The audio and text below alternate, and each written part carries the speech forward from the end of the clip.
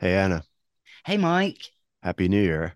Happy New Year to you. Here's to 2023. Oh God, it's got to be better in 2022 and 21 and 20, please. Yeah, please go Yeah. on. Yeah. How you feeling today? Yeah, so not too bad. I mean, I stayed in, because of the fireworks. I always spend New Year's Eve at home, but we had a lovely time just watching a bit of the old Netflix. Wow, very good, very good. Well, this being New Year's Day, new start, but I haven't quite started new work yet. So we thought we would again go back to the vast archive of a dog's life and bring one of our, well, actually, it is our most popular episode. And for the people who are new to the show and haven't had a chance to listen to, we thought, hey, start the new year with this absolutely fabulous episode. Well, I couldn't agree more. So, we're going to be talking to Dr. Karen Becker and Rodney Habib about their landmark book called The Forever Dog, which fuses all the latest science about how to keep your dog, hopefully, living forever. Here we go. I'm Anna Webb. Welcome to A Dog's Life.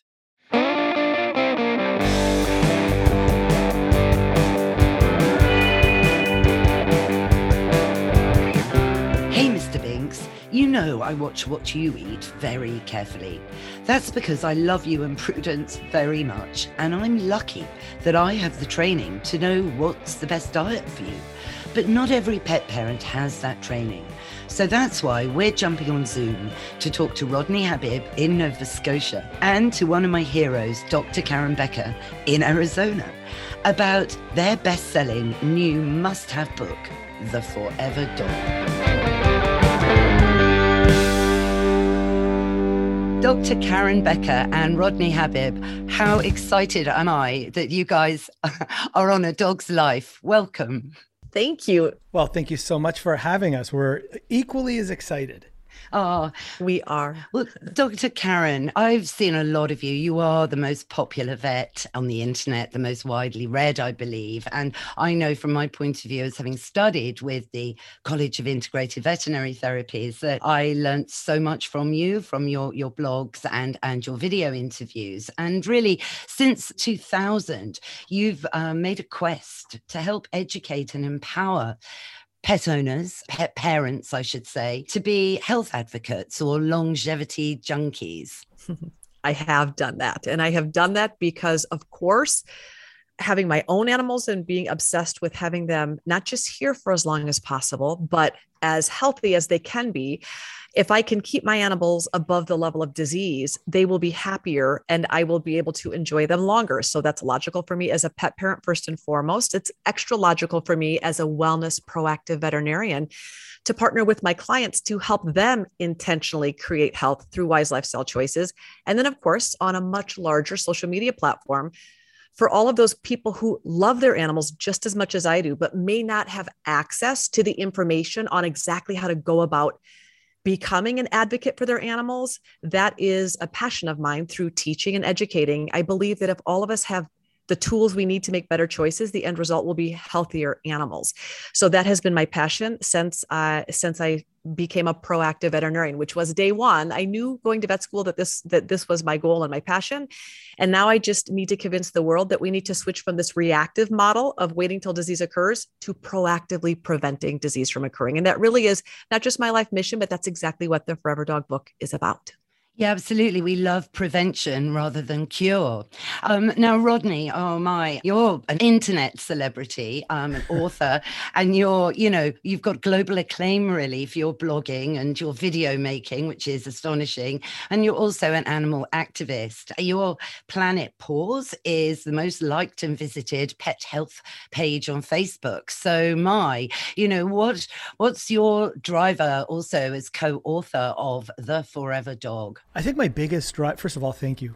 Awesome. Every time I hear my own intro, it's just like I start shaking my head. I just feel like definitely not worthy of any of those things. It's just an incredible, it's just an incredible sort of testimony to all the pet parents that are just looking for information. I'd love to say, I always say the same thing. I always love to say it's me, but I know it's information, right? We all want our dogs to live forever. And of course, that's the biggest driver for me with my dogs. Always the biggest question that I would always ask, when two people bump into each other in a dog park, aside from what's your dog's name, it's like, oh my God, how old is your dog? It's always been such a huge question for me. And I remember when I got Sammy, my first dog, that was one of those questions that I had to answer. And when I started doing research and I started to see all these long-lived dogs over the world, I was like, this is what I want to achieve for my dog, which then ultimately became my biggest driver for relaying information. And then, of course, I've made several mistakes, which, I've spoken about so many times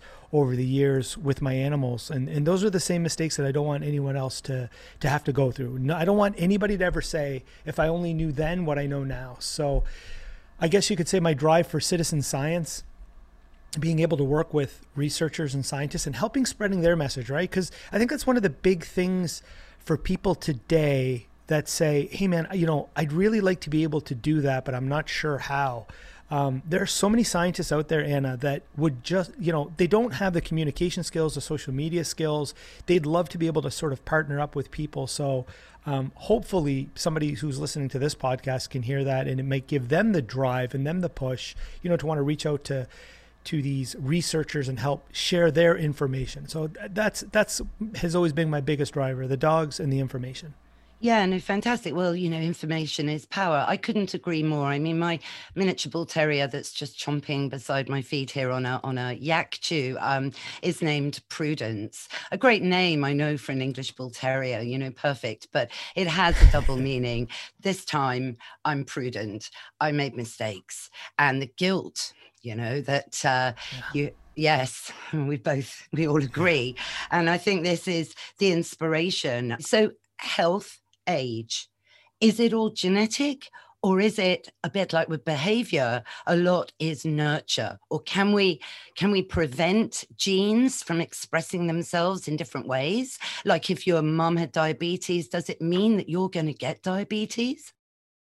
Such a great question. And it's so empowering to know that the vast majority of what dictates our health and well-being, Anna, is in fact the epigenetics, which means the environment that our DNA is in actually whispers to our DNA to turn on or turn off these genetic predispositions. So it's super empowering to recognize that our choices as wellness and health advocates for our dogs play in mightily to their ability to either suppress genetic predispositions that we don't want to be expressed, or we can indeed, let's just say that you have done genetic testing on your dog and there are some things lurking. I did DNA testing on my dog and he has the predisposition for progressive retinal atrophy. He's got one of the gene copies that could put him at risk for this eye degeneration condition.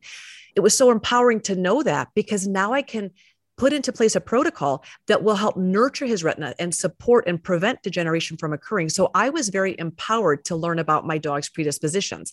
So just because we have genetic predispositions doesn't mean that we're a victim to our genetics. And that's the most beautiful, and I think one of the most inspiring things that was really reinforced when we spoke to some of the world's top geneticists, is that there's so much that can be done if you're aware of what those epigenetic triggers are.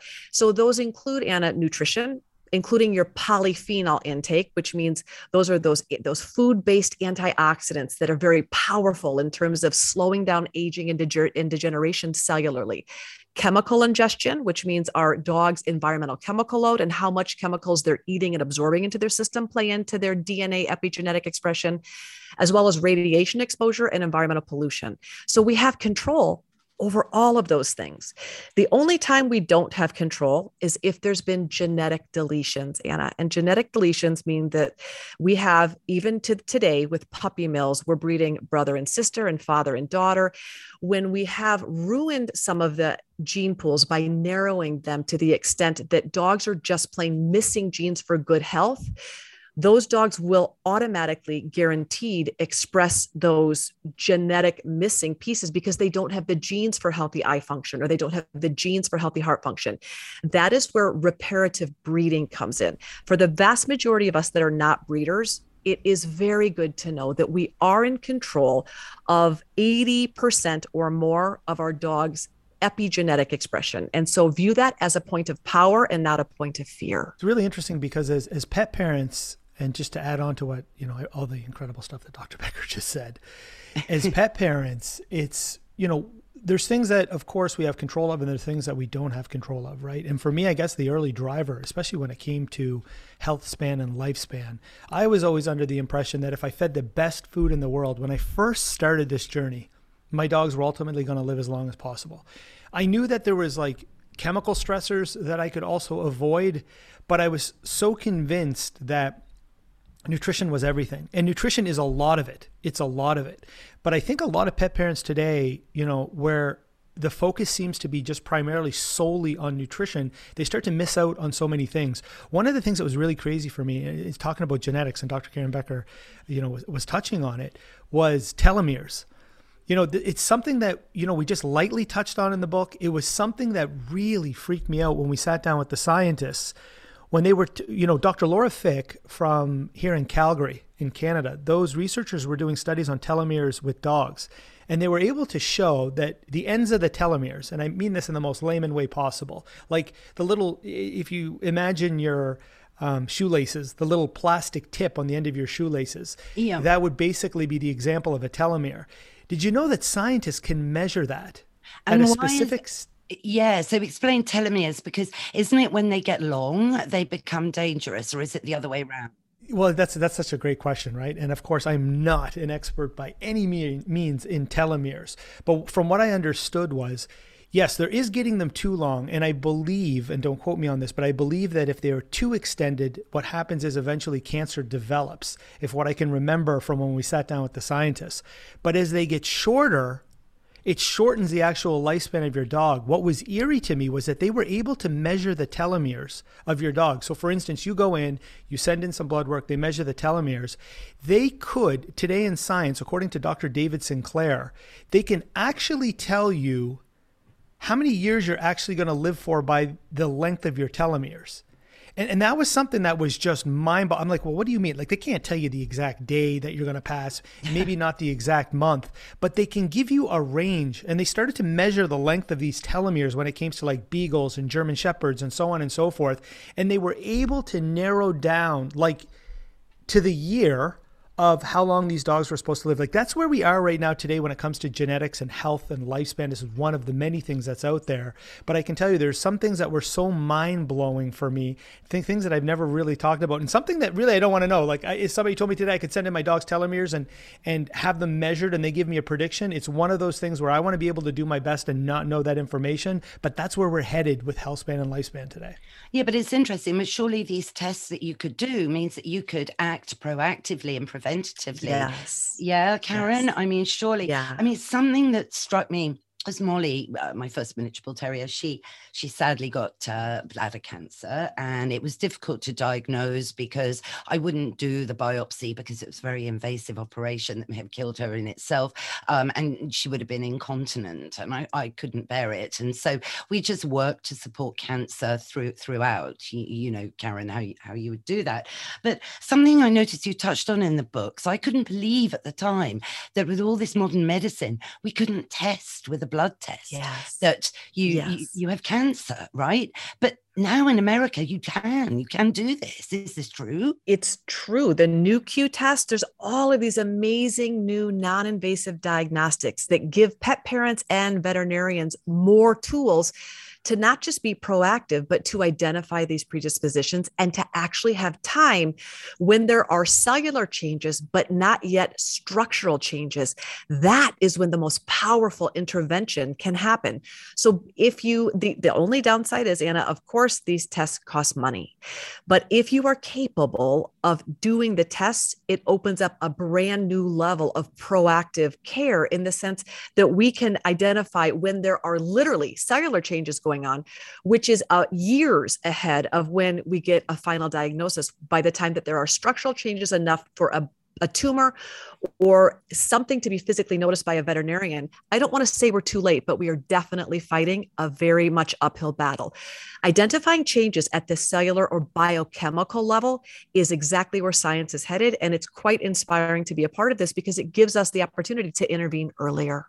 Yes, because that's kind of the difference, isn't it, between humans and dogs? We can express, we could, we're feeling a bit weird. I've got pain somewhere that I don't normally have, and you can ring your GP and get it investigated. But dogs can't tell us that, So I guess the cells deteriorate for longer, so making any treatment of cancer in dogs more precarious than with early diagnosis on a human level. Because there's a lot of parallel in this book between human health and dog health, right? There's a lot. And one of the things that we were so excited about, Anna, that's one of the ways we got these brilliant top tier Nobel Prize winning scientists to open their door. We had been told by many people, listen, y'all are veterinarians. And like, we understand that you have you've got big platform with people listening to you, but you typically, these top tier scientists, their doors are closed and they speak to another, but they're not probably going to talk to you. I sent emails and said, listen, you're a dog lover. And I can see that you are using dogs as a representation of human health models and aging. We are dog lovers too. And do you know that these amazing scientists, because they are dog lovers, every single one of them was not just interested in giving us an interview, but showed us their data and the new information they're looking at. And they're using dogs as sentinels, as aging models for longevity, because the human and dog lifestyle and disease model is nearly identical. So that has been fantastic for us. We're able to take this information from these top tier scientists and plug and play into our dogs' well-being now. And that's one of the things that we were so excited to get this information into everyone's hands, is because it's so empowering to recognize how much can be done. When our 1.5 to 2-year-old dog is bouncing off the walls and hyperactive, there's no way you would ever think about biologic rusting occurring in their cells, but you will after you read the book. And that's when it's a perfect time, when your dog is young and vibrant, to maintain telomere length, to maintain cellular oxidation pathways, to maintain antioxidant potential within your dog's body, to do these common sense, easy, simple strategies that help you buy insurance that your dog will continue above the level of disease and potentially have a significantly longer lifespan. And that's one of the biggest problems with pet parents, is that a lot of them wait till something breaks down and then they'll go in to do something. There was a study that came out of your way and on your side of the pond from the United Kingdom that showed that when a pet parent takes their dog into a veterinarian to have something diagnosed, they're usually diagnosed with 2 or more issues. It's not just the one issue. So a lot of people will wait till something breaks down before they go see their vet. And that's usually what typically happens when people say, hey, I really want my dog to live a very long time. They around age 8, 9, or 10, when the joints start to get creaky, when the dog starts to develop arthritis, that's usually 9 times out of 10 when the pet parent acts and says, hey, I think I got to start bringing in some joint support. Hey, I really want my dog to live, a lot longer. So I'm going to add a few of these supplements and Health Extend It. And just like as Dr. Karen Becker said, you got to start early if you're looking for life extension. Same thing with a human. Scientists will tell you today, as a human, you want to start in your 40s. You don't want to start in your 70s or your 80s and say to yourself, hey, I'm going to try to push myself to be 100. You've got to start early.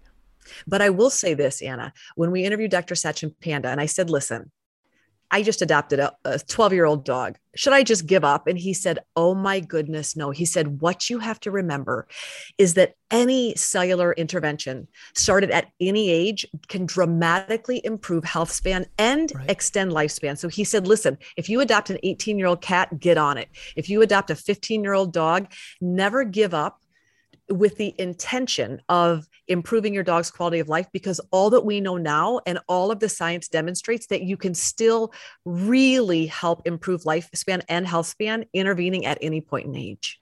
Which is really important, I guess. We all love to adopt and bring in a rescue. I have a little English toy terrier here licking a stag antler, actually. He has Legg-Calvé-Perthes disease, Karen. Now, when I took him on, I didn't know about this, and I didn't know he'd had his left hip joint removed already. All I could see was there was a lot I didn't know about this dog. Anyway, as things unraveled, I was fortunate to be living very close to a famous animal physiotherapist, Karen. I know you're really into physical therapies as well. And she said, Anna, we have the technology, because there was no way. The vet actually said to me, Anna, before you get attached, send him back. And I mean, I can't do that. Yes. So little Mr. Binks has been on a lot of green lip muscle from the moment I got him, a lot of homeopathy, a lot of acupuncture, and indeed red light therapy more recently, actually. But we kind of digress, but you can, that's what I mean. And I think there's going to be a lot of dogs going into animal shelters after, this puppy pandemic craze. So I think it's important for pet parents to understand so much can be done, particularly, I think, Karen Hay on this one, with behavior and understanding how stress is, as you wonderfully say in the book, is emotional contagion. Explain that a little bit more as an environmental stressor. Stress is a stressor. So there is all different types of stress that impact dogs in very powerful ways. There's, of course, mental emotional stress that can lead to anxiety and a whole host of behavioral issues. But then there is environmental stress. And within the environmental stress category, we have home chemical stressors, so things in and around our home. That we have outdoor chemical stressors that impact our dog's well-being and stress level. And then we have veterinary chemical stressors. So when you think about emotional, mental, indoor chemical, outdoor chemical, and veterinary stress, our dogs are literally being hit from every angle with stress. And the emotional mental aspect, we were really shocked to learn that this emotional contagion, where if humans are high anxiety, high stress, or not feeling good, that our dogs are capable of not just picking up on our emotions, Anna. They're capable of our emotions altering their physiology. They have increased cortisol release. And so if we are in a high stress environment, I have some of my clients say, I never fight around the dog and we never raise our voice. And even though I have anxiety, I never show it in front of my dogs. I have bad news from the top scientists around the world. Your dogs know anyway. I believe, Karen, guess what? Yes. Oh, sorry to cross you there, but I have this thing, you cannot lie to a dog because of their great olfaction, right? So they can smell cortisol. It's been proven that dogs do smell fear. It's not an old adage. That's exactly right. And Rodney can jump in and talk a little bit about when we visited Dr. Biagio, we were able to actually watch those initial experiments go down in his lab. Yeah, what a big giant eye opener for us. And, that study that when it was published a few years back, it literally broke the internet, that not only could your dog smell your emotions, but that they would also turn into those emotions. They would become those emotions within seconds, according to those researchers. And yes, as you were mentioning, Anna, about cortisol scent, that term, what is it exactly they're smelling? According to Dr. Biagio, they call it chemosignals. And chemosignals are basically, if I had to laymanize it, if you took your entire day and you were to bundle it up and package it and then put it inside like a drop of sweat, that's basically what your dog is smelling, just how your day went through sweat. And those chemosignals have never been more important. One of the things that was an eye-opener for me was at the same time in Italy, there was another study that was published that showed that, one of the downfall to, I shouldn't say the downfall, the part that I wish that there was more science on, and Dr. Biagio was actually looking for more funding on it, is actually what happens after your dog smells the stress and then becomes stressful. Of course, they show the typical heart rate elevation, the panting, the excessive drinking, and so on and so forth. But our big question was, what is the long-term ramifications of it? Because if we could nail down the long-term ramifications, of course, we could use this to sort of inspire households to be a little bit better, to fix the energy within those households. Because I think a lot of people just assume, I'm in a bad mood, or I'm feeling fearful. My dog is only feeling fearful for a second, and that's not doing anything. And that couldn't be further away from the truth. There was a study that was published out of Italy at the same time that actually showed that if your dog stayed within those stressful emotions or had a lot of stress within their lives, Anna, they could develop tumors, according to the study. And so if that enough wasn't a driver for me to see, holy gosh, I really got to clean up the sort of the stress within the environment. I don't want to basically demise or be detriment to my dog's health span. The other part of that was we got to sit down with Dr. Lena Roth from Sweden, and those researchers were able to show that not only when you're churning cortisol over a short period of time, but if you're a person who has long-term stress and you're putting off a lot of cortisol throughout your lifetime, your dog will actually sync up to your own cortisol levels. It's almost like your dog synchronizes with you immediately. So even though you think, hey, I might be stressful, my dog's happy-go-lucky, not according to those researchers. Your dog will become you, the mirror of you. So if there was ever a reason for somebody to sort of better their emotions, maybe doing some yoga, meditation, walking through the forest, whatever your gig is, and you love your dog, and I know everyone does, what better way to fix you so you can fix your dog? Yeah, no, absolutely. And it does put a different spin on that old expression, you know, dogs are like their owners. They really are. Mm-hmm. So true. So true, so true. But you know what, one part of the book that I did love was all this recent research on indoor, you know, volatile organic compounds and endocrine disruptors, being a bit technical here, but not much research has really been done on how, for example, wood floors, okay, they're really popular, right? And they are over here in the UK, everyone's got wood floors. And apart from being very slippy, which can definitely not help the physical side of things with dogs. They can pull muscles and over time build muscular lesions that won't help as a dog ages, of course. So that's one way of keeping dogs young, have runners on your wood floor. But for me, it was the realization when I was doing my study that these wood floors, Karen, Rodney, are full of glue, which is full of formaldehyde, right? And I'd just moved into this cottage in the country, and I'd ripped up the carpet because I knew already that wasn't the greatest thing in the world. And I put down these, it was wood, but engineered wood. So then in my study, I don't know if you guys remember this study. It was a Japanese study. It's old, 2010, but it said that if you put black tea bags or around, you know, on the wood floor, you know, dry ones, not soaked tea, the black tea would absorb the formaldehyde from the atmosphere by something incredible, like 80%. So Anna had all these black tea bags scattered all over my home, you know, you can imagine. But it's interesting how sometimes very simple solutions come out of some of these great studies. Have you found this more recently as well? Oh man, there's so much research that's out there So right much now. research. I mean, you know, we've been touching on this. You know, this has been something that's been very important to Dr. Becker and myself, and I'm sure Karen will touch on it as well. You know, Karen always says it. You know, dogs are little Swiffers. Your cat's like a little Swiffer. They go up and they just basically clean everything off the floors. From the new floors that you lay down, even to the point that it attaches to the outside of your house. There was also a study that showed people with treated decks. You know, everybody wants their decks to last as long as possible. That your treated deck, the chemicals that come off of a treated deck were sometimes up to 4 times the safe levels that have accumulated in the urine or in the blood of dogs and cats, according to a study that we were citing a while. Oh gosh, I think the study came out in like 2020, and I know we did a small podcast on it. But there's so many things today, Anna, that people put on their floors. Like take the wood floor, for example. How are you cleaning your wood floors, right? I mean, there's chemicals and scented chemicals that carry so many things called phthalates within them. New study that just actually published last week showed that shampoos and scented products will actually shorten human lifespan because of the phthalates that are in them. And this never couldn't hold more true for dogs and cats. I know the New York State Health Department posted 2 years ago that when they analyzed the urine of dogs and cats, they found 21 different phthalates in their blood because we want a clean home, especially now during the pandemic. Nobody has been cleaning their homes more in all of time than during these last couple of years because people are spending more time in their homes. The homes are stinky, right? Let's say you got a lot of kids that are playing like hockey and soccer or football on your side of the world and all these different types of sports. Homes are stinkier than ever. People are using more air fresheners than they have ever been before.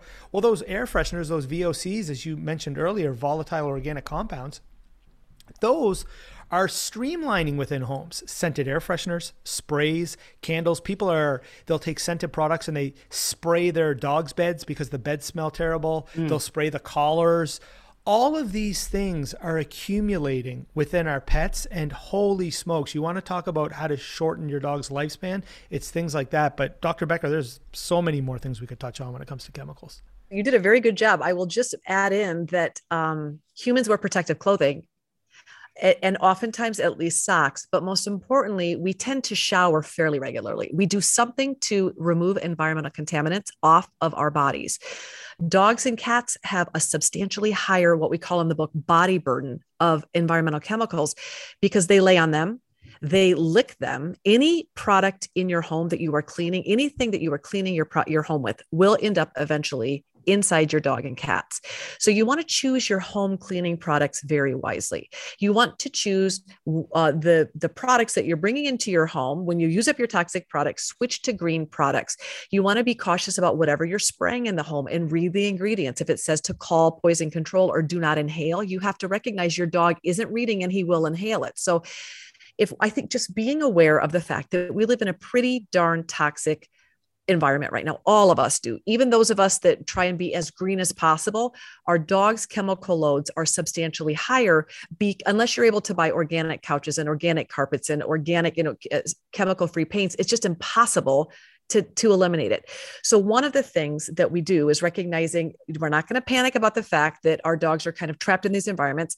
If you have black mold in your home, you need to be doing something to improve air quality. Get an air purifier that filters out black mold spores. If you are smoking, go outside and smoke. If you are using all chemical cleaners, switch to organic cleaners. If you have a couch that has been treated with a flame retardant spill chemical stain remover, a Scotchgard type product that we know plays into endocrine disrupting capabilities in mammalian bodies, you can throw an organic sheet over where your dog lays on the couch. There are easy, simple things you can do, as well as supplementation. In fact, many of the AP-ish vegetables like carrots and celery, fennel, some of these veggies actually do a fantastic job of removing some of these toxic compounds from our bodies. So between being cognizant of what we're buying and putting in and around our homes, and then doing damage control, recognizing, yep, I can put a filter on my water, and yes, I can get an air purifier, but I can also feed foods that help clean up any contaminants that my pets have ingested. Those are empowering ways to do simple, easy things to help reduce the body burden. And talking about food, so Karen, let's, a big proportion of the book is about diet. Hippocrates said, let medicine be thy food and food be thy medicine. And he also said that when you're sick, don't eat. So there's quite a lot to talk about. Now, we are what we eat. So how come 80% roughly of the global dog population in the West are still eating very, very overly processed food that's kind of generically known as kibble? So that is because the professionals, the go-to people that you trust and empower to partner with you to create healthier animals, blessed veterinarians, which are good people that love animals dearly. When we went to medical school, we were taught in school that there is a scientifically formulated all-in-one food that you can start your beloveds on from birth, and you can feed them this all-in-one formula until death, and it contains everything that they need. That is what we are taught in veterinary school. And we graduate assuming that information is absolutely correct. In fact, Anna, veterinarians are the last remaining group of health and wellness professionals to still advocate feeding an ultra-processed, highly refined diet from birth to death. No other nutritionist, pediatrician, wellness platform, medical association in the world is recommending this advice except veterinarians. Now, this is not an attack on my profession. I love my colleagues and I love my profession, but the training, Anna, is outdated, and the training is partially being perpetuated to continue feeding only ultra refined foods because veterinary schools receive much of their partnership funding from pet food companies that support those institutions. So there's a very intimate relationship between ultra processed pet food companies and every veterinary school in the world. And those relationships will be prohibitive of teaching anything other than those highly refined diets as being the go-to source for gold standard nutrition because of that very intimate partnership. So really, this is an educational campaign from the ground up. This is pet parents saying, hey, my pediatrician said, decrease the amount of snack food, junk food, and get my kids to eat something fresh every day. And wellness, proactive, functional medicine veterinarians are saying the same thing. We're saying, hey, listen, it makes sense to start a conversation in the veterinary profession that we understand that this has been ongoing advice since veterinarians became veterinarians 150 years ago, that maybe it's time that we begin shifting our thought on food to include diversity, which means eating the same food over and over may not be the most amazing choice for our animals' microbiomes. And B, is there a chance that feeding only ultra refined foods that have been through high heat processing a multitude of times, is there a chance that may not be ideal nutrition? That's the conversation, Anna, that veterinarians like myself are interested in having. And it's going to take time because it's a paradigm shift, but it's happening, as you can see, reflective by the popularity of not just this book, but the growing popularity of the fresh food movement. It's the fastest growing segment of the pet food industry. Sure, and driven, I think, by, you know, the young people, the millennials, who are perhaps a little bit more aware than the older generation too on, you know, the power of food to be medicine, really. But, you know, I've fed my dogs raw, balanced and complete meals now for over 20 years. And it was interesting reading in the book how the scientists that you were interviewing were comparing how raw can help a lot, right? Yeah, absolutely. I mean, Finland was very, very famous for Finland, that we stuff. love the Finnish, because, you know, I'm half Swedish, so I love all the Scandinavian research, you know. So progressive, and such common sense. And it's a little painful that the amazing Swedes have to prove common sense, but I'm so thankful that they did. So yeah, I'm sorry, Rodney, I cut you off. Anna Helm Bjorkman impressed Rodney. Oh, Anna Helm Bjorkman impressed a lot of people. I'd say they probably impressed the entire world. But, you know, my favorite study to come out of Finland, and, you know, I've talked about it before, Anna, was the one not posted long ago. I think it was in November of 2020, where they wanted to compare dry food and raw food with dogs with allergies, and, you know, which diet was better for the skin. And according to those researchers, when the study concluded, that raw food appeared to activate the skin's immune system, and as well as the expression of genes that increase antioxidant production, or those same genes that have anti-inflammatory effects. So it's so incredible to see the data and the research that's coming out. You know, when we flew to the UK and we sat with one of the most cited microbiologists in the entire world, according to Reuters magazine, Dr. Tim Spector. Dr. Spector from the UK, who's doing the twins, I think it's the twin study at King's College in the United Kingdom. When we sat with him, he was telling us how important diversity is in the belly.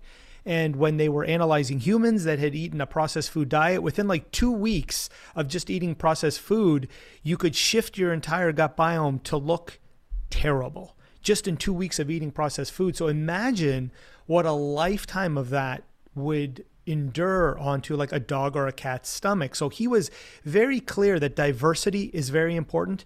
Some of the longest lived people have diverse bellies, and the same holds true for dogs. And they've seen the most diversity, Anna, in dogs that were eating fresh food. I just think the challenges to some of these things are when you start looking around the globe and you start looking at the economy.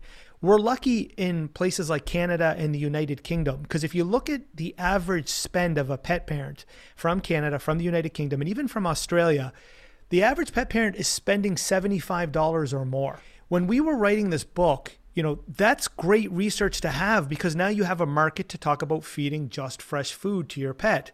But when you look at the United States, one of the largest markets in the world, the average pet parent can only spend $23.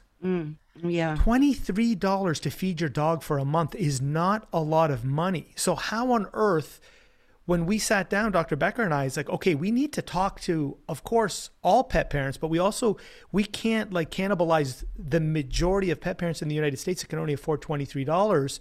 So what can we give them? What can they add to processed food to make it better? And this was the same research that Dr. Anna Helm Bjorkman had from Finland, that just adding a tablespoon of something fresh into a bowl of processed could reduce disease markers by 20%, homocysteine and methionine that they were measuring.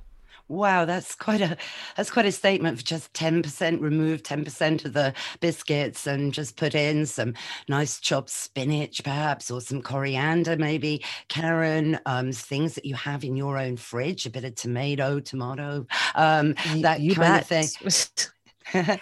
And especially, Anna, all of those dented blueberries and maybe the apple that has the bruise spot, David Sinclair told us that those dented spots are those fruits and vegetables that have gone through war and gone through a reparative process to fix that wound. That's where the highest polyphenols are. So all the pieces of the veggies and fruits that you're like, that's a little, I don't want to eat a little brown dented banana piece, feed it to your dog. The tops and the bottoms of fresh carrots, chop those off, feed those to your dog. We can literally open the fridge. And of course, the things that are on the no-no list, no onions or grapes, and no raisins, and the same parts of the fruits and veggies that you would feed to your kids, you would feed to your dog. So you're not going to feed a whole peach to your dog because the peach pit could be a choking hazard. That doesn't mean the peach is toxic. You're not going to feed the avocado pit to your dog or to your kids. So as long as you're making common sense choices with the pieces and parts, when you open your fridge, Anna, everything is fair game, minus the onions and the grapes. You can feed whatever your heart desires out of your fridge. Yes, that was lovely in the book that you did demystify the avocado. You know, I've always said to people, well, you just don't feed the big stone. You know, it's a no-brainer. It will get stuck. Right. Right. But let's quickly talk about the microbiome, because this is big in human science at the moment. And you spend a lot of time in the book talking about this, and indeed about bacteria. And of course, an issue with processed food, whether it's lightly processed or overly processed, is that it becomes sterile, which does suit, I guess, some people in families. But why is bacteria and dirt and the soil so important? And how can that really talk to your immune system? Because when I did my study, I learned that there are 3 pillars of health: the immune system, nutrition, and the physical frame. And when one of these pillars starts to kind of crumble, it will affect the other 2, and, disease then happens. So, but by strengthening your microbiome and the immune system, that's kind of key, isn't it? It's where everything is at, Anna. Your microbiome and the health and the wellness, the diversity, the resiliency of your dog's gut is what ultimately will make or break health span and plays into lifespan. So the first thing that comes to mind is Maggie, the 30-year-old Kelpie from Australia. When we asked her dad, what she ate, she walked around on a farm, and yes, she had some kibble out. Brian said he didn't see her eat it often, but it was always out. She ate fruits and veggies from the garden. She got all of their table scraps, but her favorite food, when we asked Brian what Maggie's favorite food was, he said placenta. And I thought, well, that's not something that all of us have access to, Brian. She said, but listen, also cowtails, fresh cowtails were also a big hit. But she also, of course, walked around and ate things that she found, litters of baby bunnies. She ate whatever she could find. Her microbiome, no one tested it, unfortunately, because I believe that dog would have the gold standard of microbiomes. But that being said, most of us don't have dogs on a farm that have free will and choice to diversify their microbiome by self-selecting the foods that they want to eat. That's a beautiful scenario that most of us don't have available. But we can diversify our dog's microbiome by, number 1, taking them to the forest and the woods on the weekend. Letting our dogs run in a natural environment with their feet can touch theirs, where they can dig and roll in the sand and just be out in nature. It's a beautiful way to offer a bunch of healing aspects when it comes to your dog moving their body, diversifying microbiome, being able to take in, natural sunlight and move their bodies. That's a great way, but also prebiotic foods that have amazing fiber content, and fermented foods are a great way to expand your dog's microbiome. So if you can't do it necessarily by providing an optimal living environment, you can do it through diversifying foods. And what about raw green tripe as a source of nutrition for the microbiome? Beautiful. Let me tell you, what we learned is that you cannot overexpand your dog's microbiome. If you have access to raw green tripe, my goodness, feed it. And the more, even if you don't, or you're in an environment that potentially it's too expensive, or you're in an area that you don't have access, the more bites of diversified foods that your dog has not experienced before, every bite of food that they take is allowing their microbiome to adapt and respond to brand new nutrients, fiber sources, and bacterial load. So I think the goal of the book was really to minimize the fear in offering your dogs bits and pieces of healthy, live, fresh foods. We all want to get over the fear of causing any problem, and in turn, allow us to view fresh food bites as every bite that they're eating is building health. Yes. And in the book, you give so many solutions, in part 3. It's wonderful. It's like part 1 and part 2 kind of highlight, oh gosh, oh no, I didn't do that, did I? And all of these questions. But part 3, there's solutions. So everyone can now go into 5th gear in part 3 and make changes. And they're not very difficult. It's like thinking about things like mushrooms, one of my favorite ingredients, and learning from you guys how important adding just normal button mushrooms that you get in the supermarket, right, can make a massive difference to your dog's health. Yeah, and this came out of a human-based study where they were doing research on those that ate mushrooms, and I believe it was a few times a week and a cup a week, saw a 45% decrease in the likelihood of the development of cancer.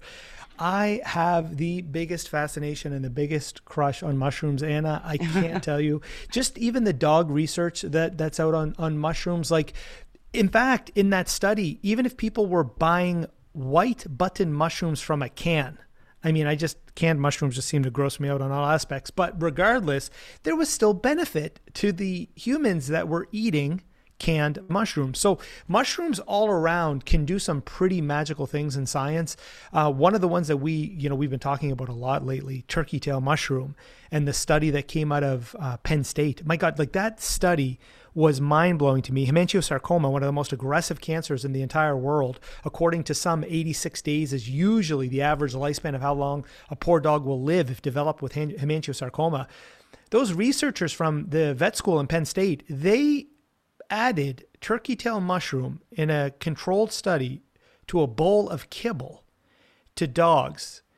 The dogs on one panel, well, of course, they lived around to the 86-day mark, and those were the dogs that just ate plain kibble. But the other panel of dogs that had turkey tail mushroom added to their kibble, they lived on average, some of these dogs, I should say, lived over 1 year longer than the other control group just by adding turkey tail mushroom. So like if you ever have a dog with hemangiosarcoma and turkey tail mushroom is not in your toolbox, my gosh, you are missing out. But there's multiple studies to show, Anna, that turkey tail mushroom does a whole bunch of things. And one of the main things it does is it helps regulate insulin.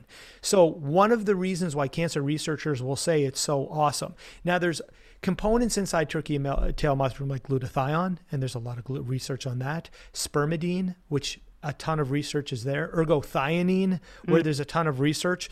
A lot of these components are incredible for helping to promote cell cleanup, like autophagy.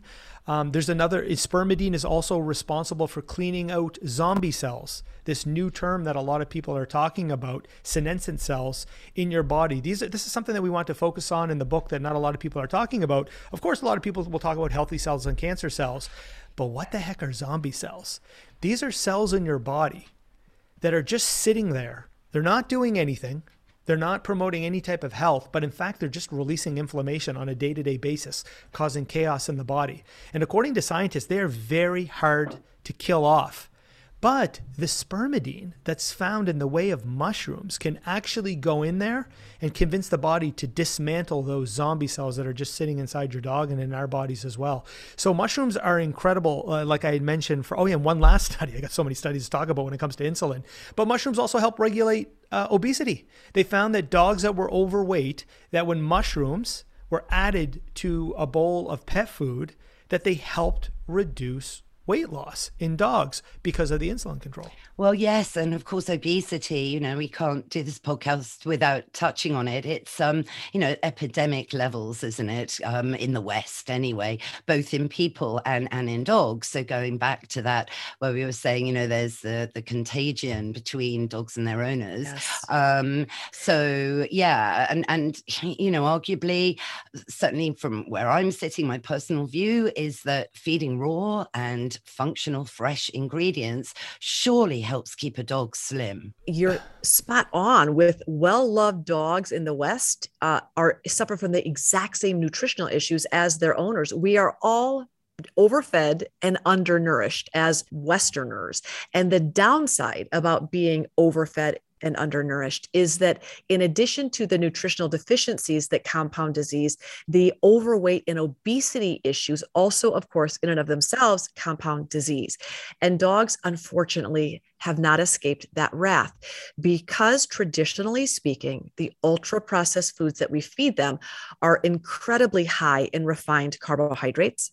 And because dogs don't have a carbohydrate requirement, we are not nourishing their body in a way that allows their metabolic machinery to function optimally.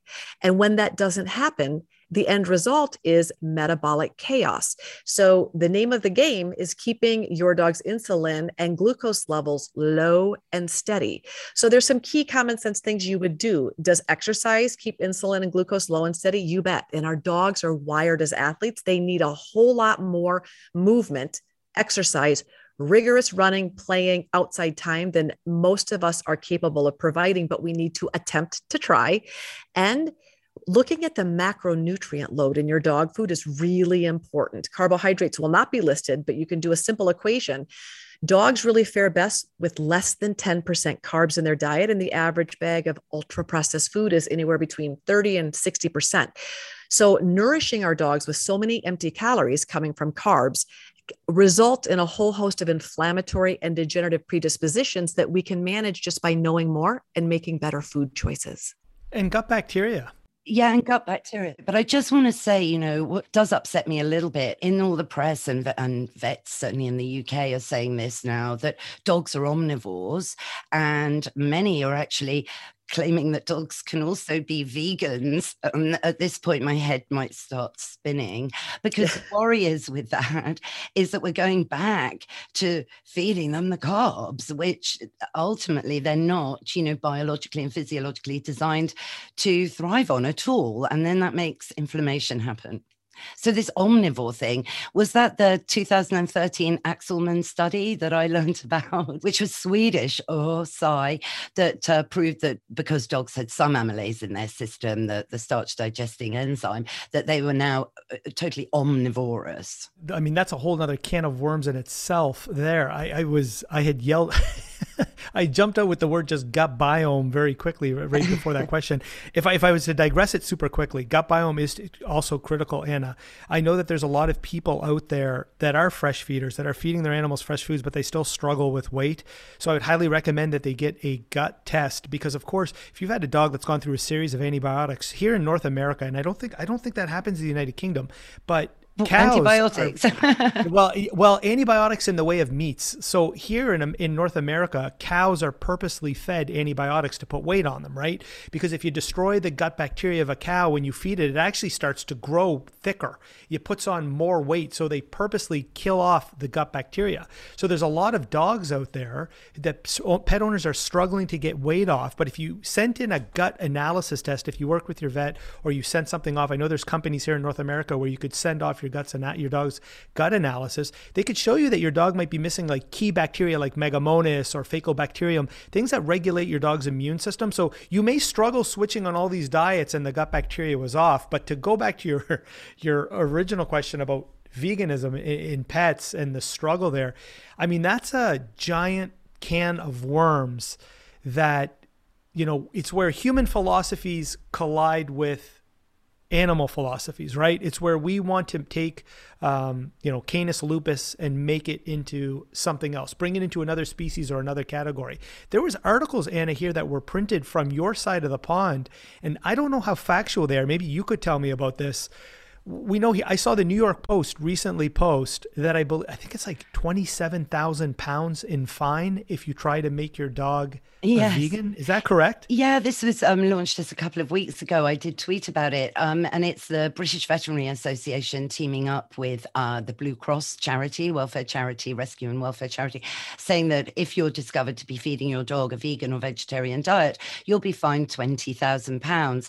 However, they came on the radio show that I do, and we talked about it, and, they're never going to be able to enforce this. And equally, they, maintain that a complete balanced, science prescription diet is still the best way forward, as that does contain a little bit of meat, arguably not enough or the right type of meat. But there's so much to talk about, you guys, and I'm conscious of time here. All I will say to my listeners, please get this book. It's available everywhere you get books online and in bookshops. It is the #1 best-selling paperback by the New York Times. So the New York Times #1 best-selling paperback at this moment. It's already gaining traction with the Sunday Times paperback list, and you're climbing the charts. The Forever Dog will be #1 in the UK. We are a nation of animal lovers, or we're supposed to be in the UK. There's so much to talk about. So maybe you guys would come on again and do another one. Let's do it. That would be so wonderful. I was going to say, we do have a lot more that we should be discussing, but how about if we just try for round 2? Karen, it's just really been an honor. I feel, in awe. So thank you. I mean, I wanted to mention rawhide chews and how bad they are and everything, but we'll save it all for another episode. I really hope you'll come back. You got it. Absolutely. We will come back. This has been a joy and a pleasure. Thank you both. This has been delightful. We can't wait for the next time.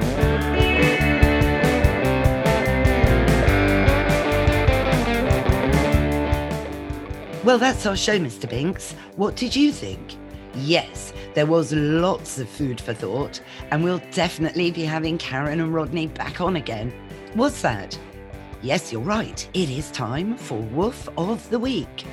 Take the time to learn how to give your dog the optimal diet to ensure they're with you as long as possible. I hope you all enjoyed it, and if you did, please rate and review the show wherever you listen to your podcasts. Thank you, of course, to Dr. Karen Becker and to Rodney Habib. And the links to buy The Forever Dog are in the show notes. I really can't recommend this book highly enough. Thanks to Mike Hansen and to Pod People for all the production and the theme music as ever. For more about me, I'm on Anna Webb Dogs, or visit my website, annawebb.co.uk. What's that, Mr. Binksy? Yes, we will be back in your feed next Sunday. So please follow us on your favourite podcast app so you'll never miss another show. Bye for now.